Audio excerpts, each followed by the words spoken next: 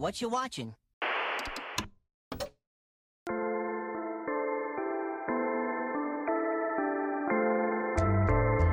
Got a problem with cartoons?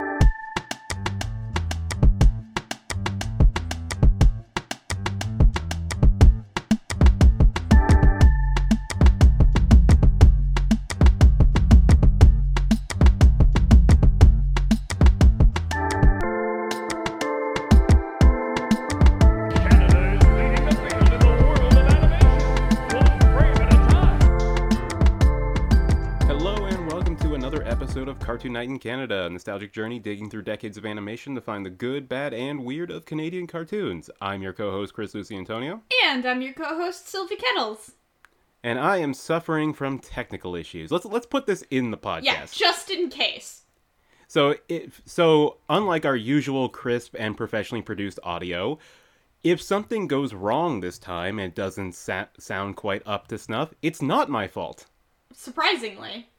I know, for once, I have an excuse, a legitimate excuse. I don't take care of my electronics. That's my excuse. I mean, yeah. I've been dealing with, laptop issues my entire life, but recently I have come to, just because I'm also broke, by the way, come to accept them just as a cost of living. I'll never have a fully functioning working laptop ever again because why? I can't afford that. I don't have it's a whole thing. But just so you know, if it sounds like shit this week, I'm exonerated. Yeah, I have no excuse. But Chris is in the clear. Exactly, right. I am free of blame for once. Yeah. So enjoy that while we hopefully journey back into the archives of NFB for our... What is the double feature theme this time? They're both about unrequited queer love. Okay. The amount you laughed made me think that wasn't a good idea. No. That's inaccurate. I was thinking somewhere along the same lines. I was gonna say the cat is gay. So, you know what? Yeah, we'll go with it. We should have saved this double feature for Pride Month. Oh, close. It's close. Yeah, but it'll almost be Pride Month when this episode goes out. But as in the grand tradition of the NFB Showcase, the long storied history of the NFB Showcase, both myself and Sylvie have selected a short from NFB's vast archive of animated productions, and it was done fully, without the other's knowledge. We just kind of said, I want this one, I want that one, and here we are, and now we're just trying to make sense of it. Why these two? What is their meaning? Probably nothing, but, So, which one should we start with? Should we start with the somewhat serious one, or the iconic cartoony one? This feels like we should flip a coin for this. Who has real money anymore? I do, but not in this room. Well, that's a problem. Yeah. How about we go with my pick first? Okay. To open the palette up for the hard feelings later on. Yeah. I don't know. I have a lot of hard feelings about this one, too.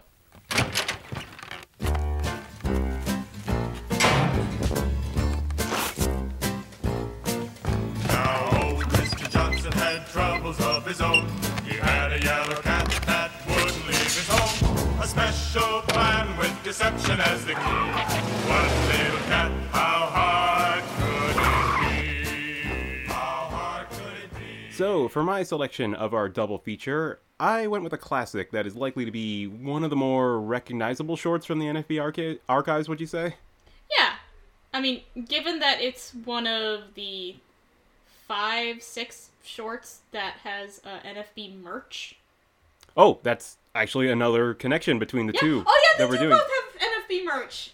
They both have pins available on the official NFB merch store. Look Yeah. at that. Commerce. There we That's go. the theme. We did it. Both of these Both of these shorts are insanely marketable to people like us who will buy them. Yeah, I might. I really might. I'm looking at the plush. I'm eyeing that plush. So yeah, this is definitely one that more people outside of, like, us and other weird animation nerds would remember from their childhood. It's The Cat Came Back, with story, animation, direction, and backgrounds all helmed by Cordell Barker, a legendary collaborator with the NFB. He was born in Winnipeg in 1956, and he began his career in 1974 working for his animated career, working for Sesame Street and collaborating on a number of commercials before he got to start working at the NFB on Brad Kassler's 1985 short Get a Job. But the subject of today's, half subject of today's podcast, The Cat Came Back, was Barker's first short with the NFB, released in 1987. And he would go on to regularly collaborate with them for the next several decades. The short is a comical adaptation of a silly folk novelty song written by Harry S. Miller in 1893 of the same name, The Cat Came Back, which became very popular among children, despite how shockingly violent and kind of racist it is. I've never heard the song The Cat Came Back, because I know better than to engage with any media where cats get hurt.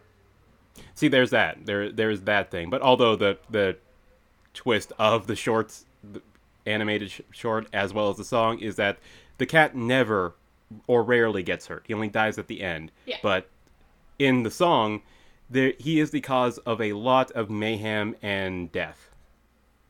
Good. Not so much in the short, good but for the cat, honestly. good for the cat, yeah. And probably the only reason why most Canadian children would be familiar with it, if it wasn't for this Cordell Barker short, is because of the Canadian children's performer Fred Penner, who turned this into like a popular novelty song at his time. Barker's adaptation is a very toned down adaptation of the song, which takes the material of the lyrics and uses it as a motif. And it was all musically arranged by John McCullough, and lyrically it has some of the elements of the song, but again, it's not a direct adaptation because a lot of it is very, very violent. Yeah, this is a much safer, kinder version of the story. Yeah, it's an SFW version of The Cat Came Back. I mean, kind of. The one, there's like an underwater shot that is pretty fucking horrifying. Yeah. So this was the NFB's 56th nominated film, and to repeat a story we all know so well, it lost to a Pixar movie. Naturally. John Lasseter, The Serial Hugger, and William Reeves' Tin Toy, which is like the third Pixar movie, so the Academy was just like thrilled and stunned by CGI animations, like even how primitive it was at the time. Yeah. I mean, almost fair enough, like... No. It was a still huge leap at a forward point- for the yeah, technology. Exactly. But also, come on. But this one's just so fucking delightful. It is, and it was like an early broadcast standard for Teletoon. They would play this as part of their like independent spotlight block, where they just usually a bunch of NFB shorts like this and the Log Driver's Waltz and whatever they had access to. Mm-hmm. In the early days when they're just looking for content to fill their broadcast times. I'm honestly surprised more Canadian channels didn't do that. Or didn't do it as much. Like, just having access to NFB shorts. I'm pretty sure the CBC played like the documentary shorts all the time. Yes. And then, of course, also the Log Driver's Waltz. Yeah, because that's just proud Canadiana that Yeah. we should all be we should all know by heart. We really should. That should be part of the Canadian citizenship test. You have to recite the Log Driver's Waltz. The Log Driver's Waltz. If you want to choose, you can choose between either like singing it or you have to do the Log Driver's dance. One is much more difficult than the other. Yes. Why would you ever pick the dance? I don't know. Maybe some people just like have such a hard time with memorizing lyrics Sure. that the dance would be easier. But you do have to do it on an actual like full log in the river. The short was, as I said, very popular on Teletoon and would find its way into their schedule, just like thrown in throughout the 90s and 2000s, and the short was later adapted into a children's book in the 2010s with Cordell Barker serving as the author. Sylvie, what are your memories of The Cat Came Back? Because I know you've seen it before. I don't... I think I just saw it at university. That's right, huh? That would be it. Yeah. Huh. Yeah, because I wasn't the Teletoon kid, and it would just never happen to be on on the CBC when I was... So as I said, I had very fond memories of this short. It played all the time in Teletoon, and it was just like a fun little novelty thing that would replace some commercials every now and then. Mm-hmm. Like, I obviously had no idea who Cordell Barker was or what the NFB was when I first saw this. It was just a fun little cartoon for kids based off a racist song. Let's talk about what it looks like and how it moves for a second. Yeah, sure. This sure is a squiggly little short. We have Squiggle Vision. Do we ever have Squiggle Vision? The characterization of Mr. Johnson, who is voiced by Richard Condy, by the way, the director of The Big Snit. Oh. He was also a producer on this short. Like, he worked with he worked with Barker on several other projects before this. Squiggle Vision. This character is just constantly moving. I think it also, because, like, other things do squiggle a little bit, but not nearly as much as the character of Mr. Johnson. Like, the cat does not. No, it's really underlining his, like, franticness as the character. He is neurotic. Like, as soon as this cat has inconvenienced him, he has resolved to murder it. Yeah. Inconvenienced him, like, and he started it. Let it be said, he started it. Why? How? By letting the cat into his house? No, because he is totally enamored with this cat at first blush. Like, he sees for like 20 seconds, yeah. Yeah, he's like, oh my god, that's adorable, brings it into his home, picks up a rattle that is precious to him, and uses it as a toy, and then gets surprised when the cat plays with it like a cat toy, and it breaks. Like, that's rule number 1 of cat ownership, is you never play with something you don't want them to play with. Well, see, Mr. Johnson doesn't know that. He's a hermit, first and foremost, who lives alone on a hill and plays his tuba. Yeah. The way they, like, adapt this premise, it's very straightforward, but I kind of understand why in, like, 2010s this was, like, re-adapted again from the NFB short into a children's storybook, because this has a very storybook style. Like, Cordell Barker's kind of... I also think of, like, Gary Larson's Far Side when I look at a Cordell Barker short. It's a very kind of, like, for lack of a better word, like, cartoony kind of style. Mm-hmm. My first thought was Big Snit. Yeah. There's clear that it was very clear that he's mentored by Richard Condy, which is true. Yeah, because they have not the same art style, but very similar vibes. Specifically with character design. Yeah. Yeah, I think Mr. Johnson and the husband from The Big Snit have the exact same body type. Yes. So there are, like, two huge standouts from The Cat Came Back that, like, need to be highlighted. It's Barker's direction and the use of music and, like, the orchestration and the composition of it. Mm-hmm. Or the arrangement, rather, not the composition. Jesus Christ. But, like, you can tell right away Barker's, like, directing style, because there's a pan shot that opens this up where someone's knocking on the Mr. Johnson's door while he's playing the tuba, and there's like this whip pan around. Yeah. And it's brilliant. And that he has a great sense of timing throughout this entire short.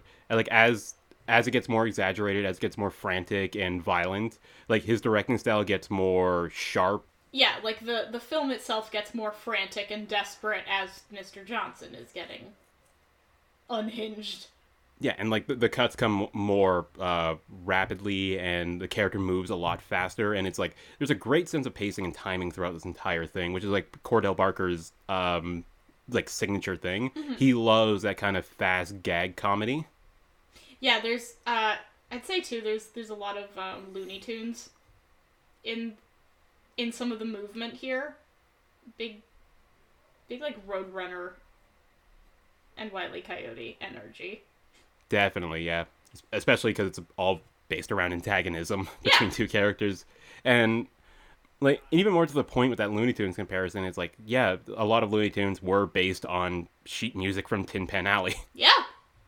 Yeah, just taking the energy of the music and being like, what, let's just do a whole ass frantic narrative about this. And even so, like, none of it is really descriptive. Like, all of Mr. Johnson's attempts to rid himself of the cat are essentially adaptations of the verses that all lead back to the chorus, which we hear. But we don't need to hear the verse because we're seeing it. Instead of hearing the verse, oh, and by the way, the song is sung by John McCullough, the arranger of the music, as well as Richard Condy, Cordell Barker, and Ed Lawson, like another musician. It's only 4 people singing it. So this whole piece is like just some guys hanging out. More or less, yeah. Yeah. Like some buds at the NFB. They're like, yeah, you know that's like kind of racist song from our childhood? Like, yeah, I remember that. You wanna just do that? Not to change the subject too terribly much, but I love the way the cat moves. Like, it looks more like a squirrel. What is this design for that cat? It looks like it's a squirrel. Like, it's Because of the cheeks. The cheeks and the tail, and just And the tail, way yeah. and the way it moves, it doesn't move like a cat. It does the like squirrel bounding kind of run.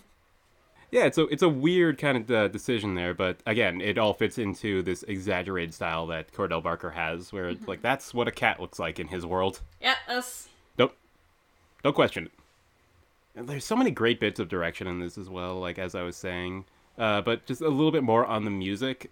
Like, it's a fantastic composition, but for the verses, it goes through all of these like motifs and movements. Like sometimes it sounds like this like frantic country song. Sometimes it's like slowed down and melancholic.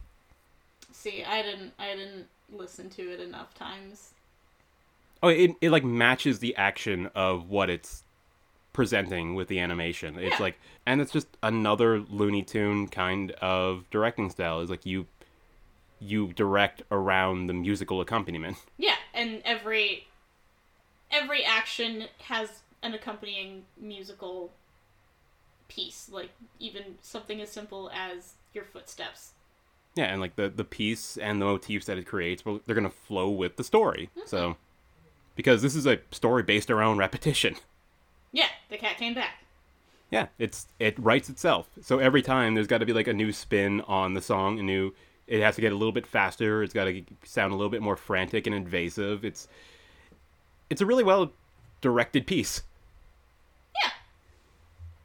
Oh god, those like rolling shots over the hills whenever he leaves his home. So good. I love the movement of the camera when he drives and the up perspective. The hills. Yeah, to when he bikes up the hills to the hot air balloon. It's such a fluid camera movement. God, hand-drawn animation is just like how dare you? So, yeah, say no more. Like hand-drawn animation, right? Like, it's that simple. How dare you make something this cool? I think the cat's retaliating. No, see, you're always going to take the cat's side. Of course I am. Cat did nothing wrong. It destroyed his whole home. After he tried to murder it, the cat did nothing until he tried to kill it. I mean, that is the darkest. That is the darkest scene. Is the one in the lake. Yeah, where like he ties an anchor to the cat to a bag with the cat in it, but he falls into the lake instead. But there's just like an endless sea of other little bags at the bottom. Dozens of the and lake. dozens of bags of presumably cats that have been thrown into the river to drown. Yeah. Like, what the fuck? I don't think that's an implication on Mr. Johnson, not to come to the defense of a fictional character from a short from 1987. He also runs over a bunch of women. Just a weird visual sight gag where, while he's trying to take his... What do you call that? Like a train cart? It's one of those, because it's a hand... I think it's called a hand cart? So yeah, like a handcart up the railway tracks to God knows where, because I think he's just running on instinct at this point. Yeah. But along that track, he runs over a bunch of women that are just tied up to the tracks. Like, who put them there? Was it Mr. Johnson? All right. I guess anything left to say on this short? Like outside of the lyrical content from the original. Uh-huh. I think this is a fantastic short. So other than the lyrical content, which this short has thankfully excised, Yep. fun little cartoon. Yeah. I'm really on board with someone in the 80s being like, what if we took all of the parts of this song that weren't horribly racist and just made a delightful little story out of them? Fantastic. So let's get on to something a little... Well, I wouldn't say a little more serious, but definitely something like a palette change. Yeah. It's a tone shift a little bit. It's a tone shift a little bit to the left. Just a little... It's a lateral move.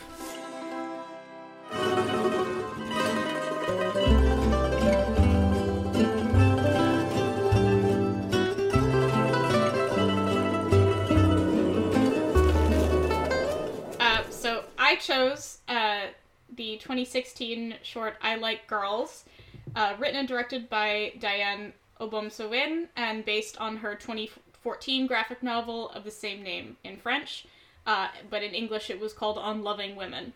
J'aime la fille. J'aime les filles. She is a Quebecois-based author, illustrator, and animated filmmaker. She often goes by this really cute pseudonym, Obum. Obum. Huh. And,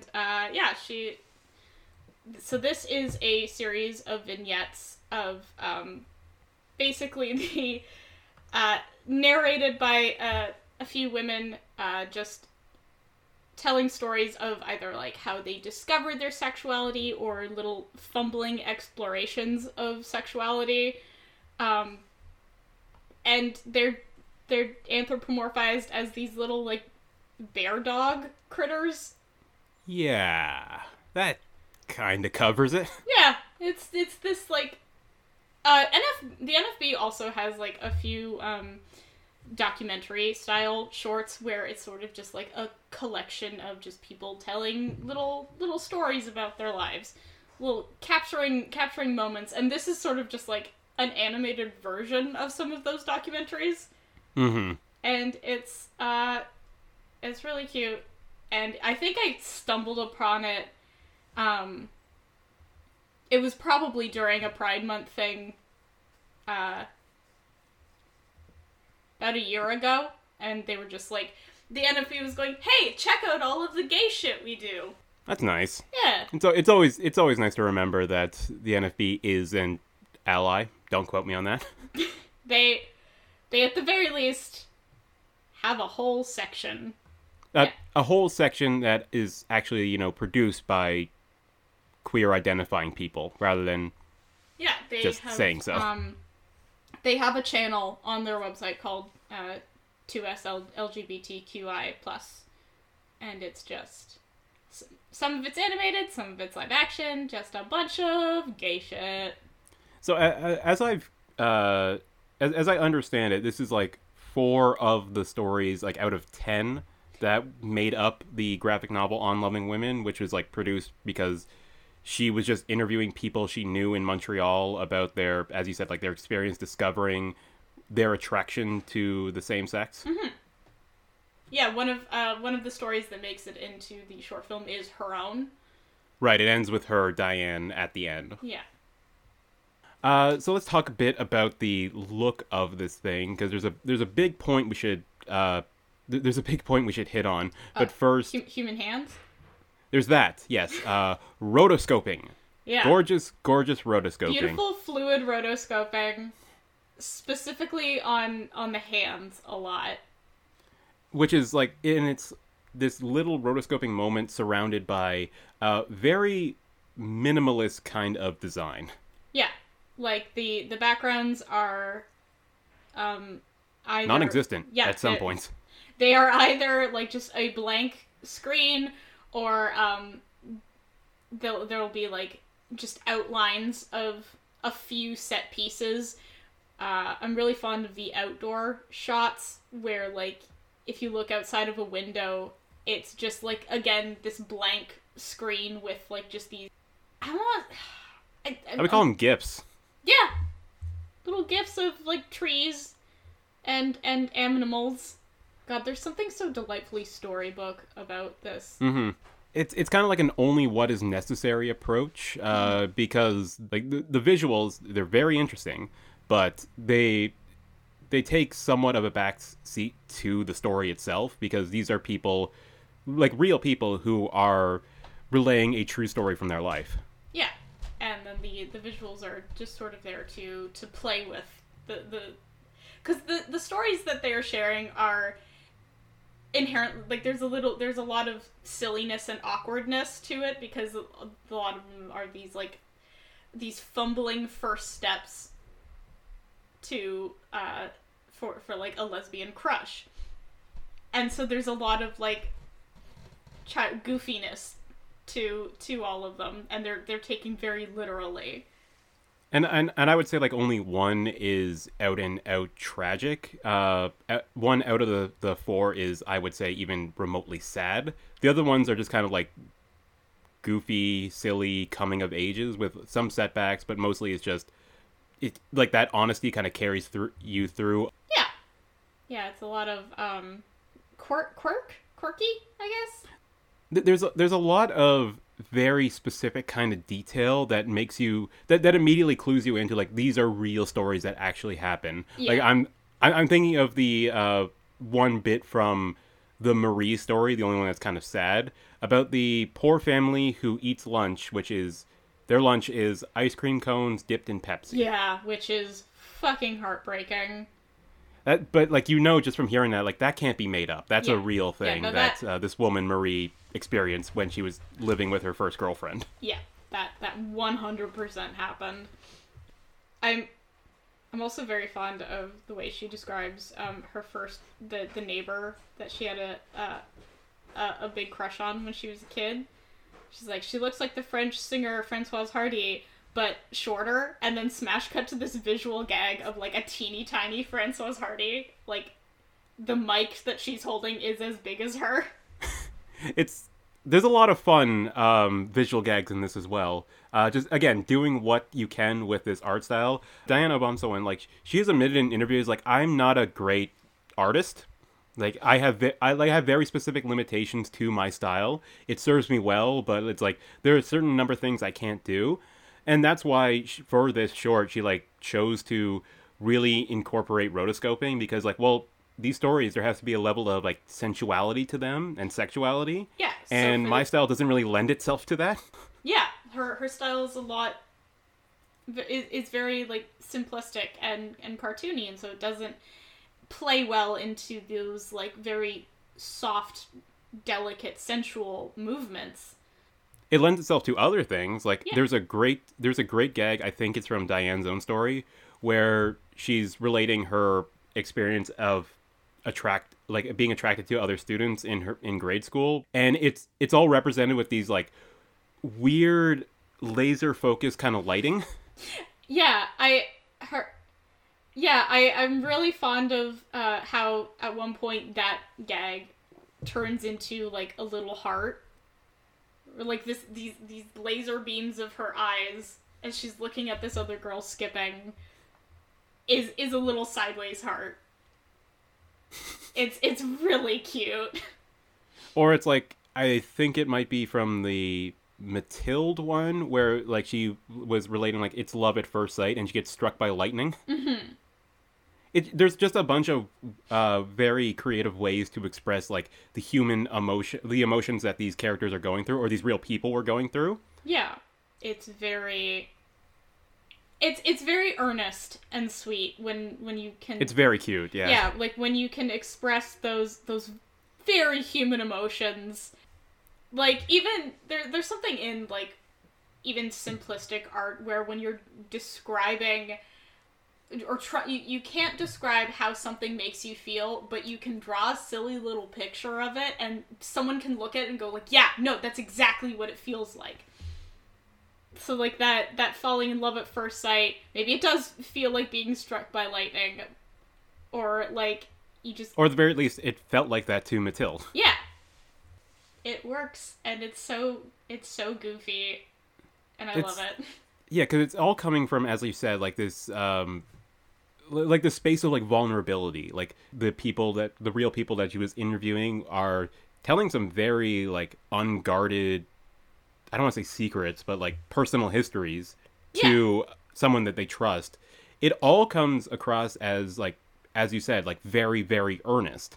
Because, yeah, this is coming from a place of deep trust, of saying, like, hey, these are the things that I was thinking when I didn't realize that I was allowed to be who I am, or even when I straight up wasn't allowed to be who I am. And like, to piggyback onto that, like, they can seem a bit embarrassing, but it's because all the people that are giving these stories are coming from a place of hindsight where you would hope, how many years removed from their first discovery of their identity, they have come to terms with it and can look back fondly on it as like, wow, I really gave that girl in my class, like, dozens and dozens of pictures of horses. Because I thought she looked like a horse, and that made me love her. Because I love horses. Like, that is such an elementary school cringy crush way of telling a story. And again, it's that level of detail where you know it's coming from, like, an honest place where it's like, you can't make that up. Yeah. No one is just gonna be like, oh, what if you were so into horses that you fell in love with someone because they looked like a horse? Like, I don't think you've met a horse girl if you don't believe that. And that also just lends itself to Abomsawin's kind of style, where it's like, they're kind of animal-human hybrids. So, yeah, if you say, like, yeah, the girl kind of looked like a horse, like, I can't imagine what that would look like, but in this style, yeah, that makes sense. Yeah, she just give her horse features instead of these dog bears. And, like, Abomsawin's, like, her own story of relating how she discovered that she was attracted to women, it's like, she got overstimulated by a Turner Classic movie. Yeah. Like, Women in Uniform for, like, 1956, she was watching that late at night, and it's like, I don't know what came over me. It's just I had to turn the TV off. Yeah, and like I've seen Women in Uniform. Oh, you have? Any good? I have. I've seen the original German one from. Oh, okay, that was from like the 30s. Yeah, I think. So I have not seen the Turner Classic movie one, but if it was the German one, it's incredibly chaste. No, it was specifically the 50s one because she referenced the two stars. Okay. And I also love how that works itself into her own, like, actual, like, sexual epiphany, where she's like, until I had a dream with Greta Garbo dressed as a cowgirl. Yeah, which, I mean, who wouldn't? Whomst among us has not? Yeah, you know, fair. Greta Garbo's hot. Yeah, no. Always was. Yep. Yeah, it's just those very specific details that they're coming from, like, very truthful places that you can just pick up on, like that whole thing of, like, Greta Garbo as a cowgirl dream, that was real. Yeah.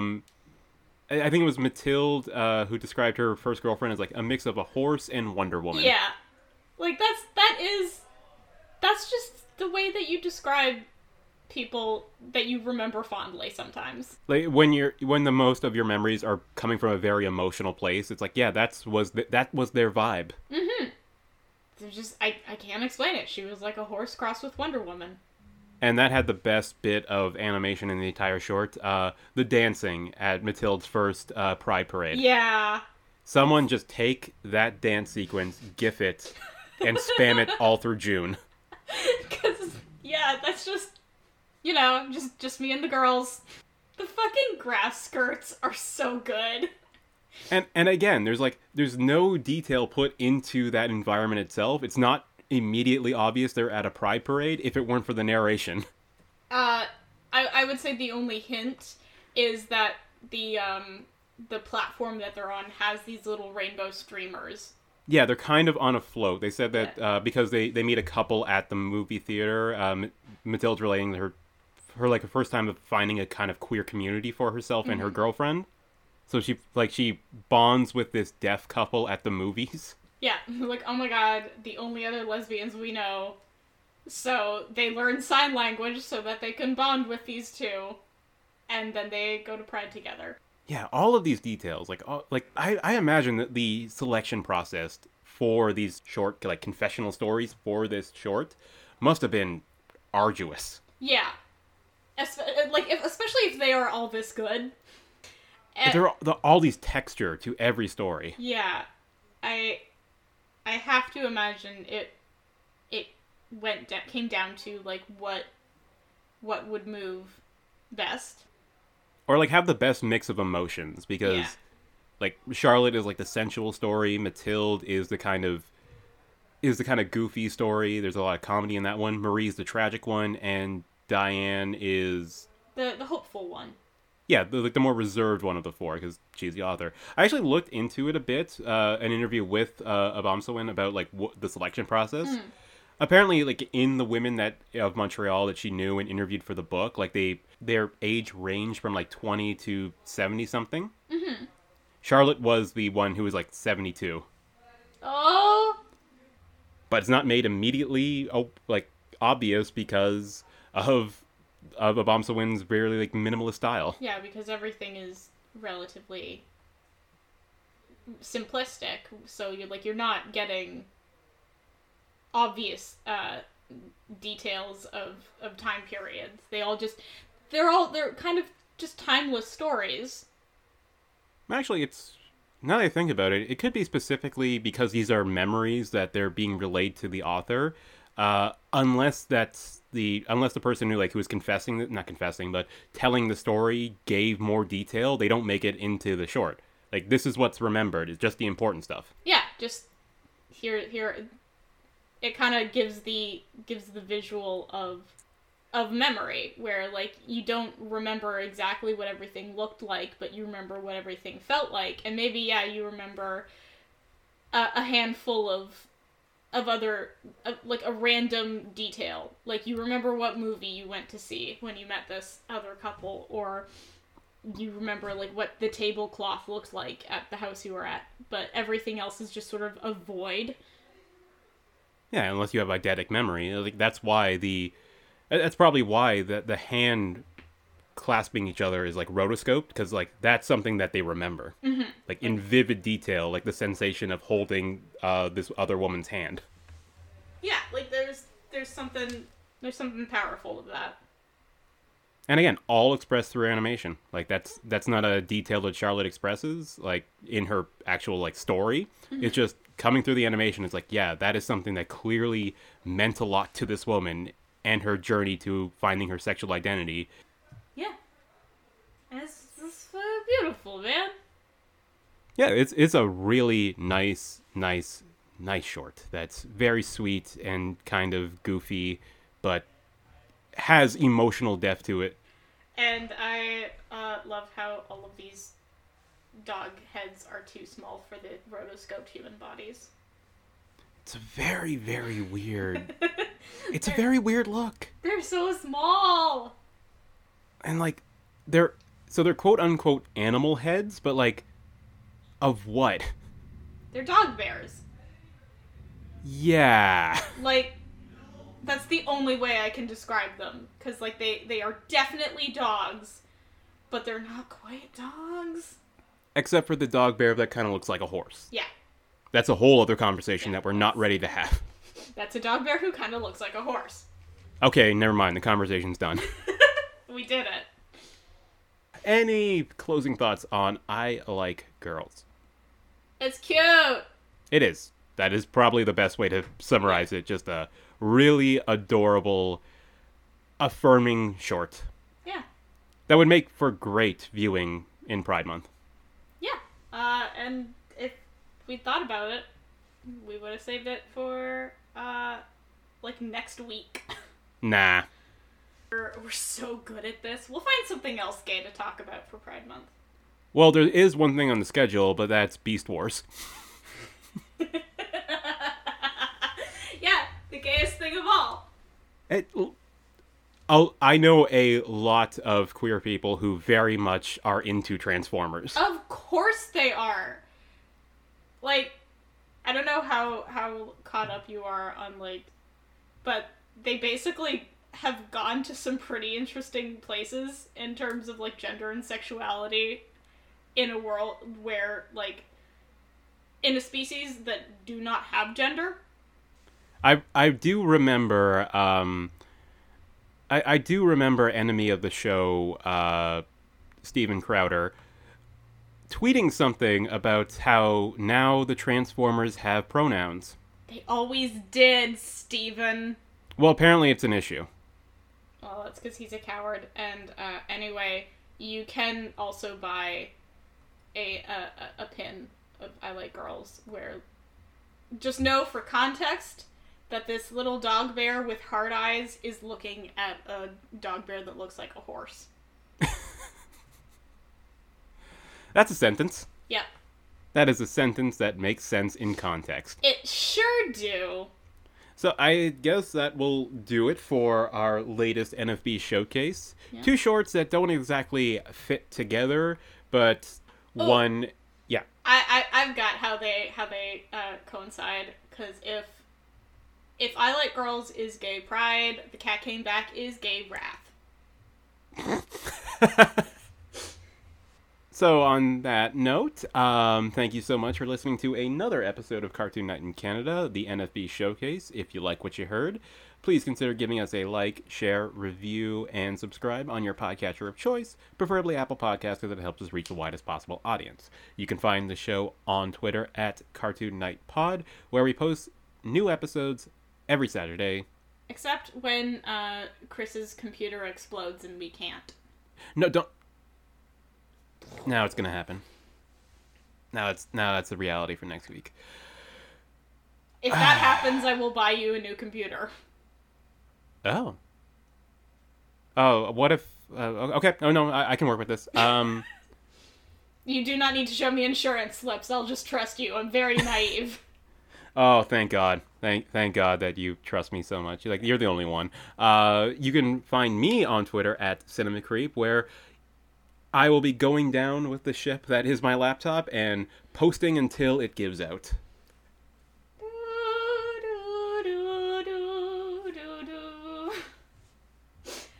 You can find me at Sylvie Skeletons, where I guess I'm the string quartet playing with your sinking ship.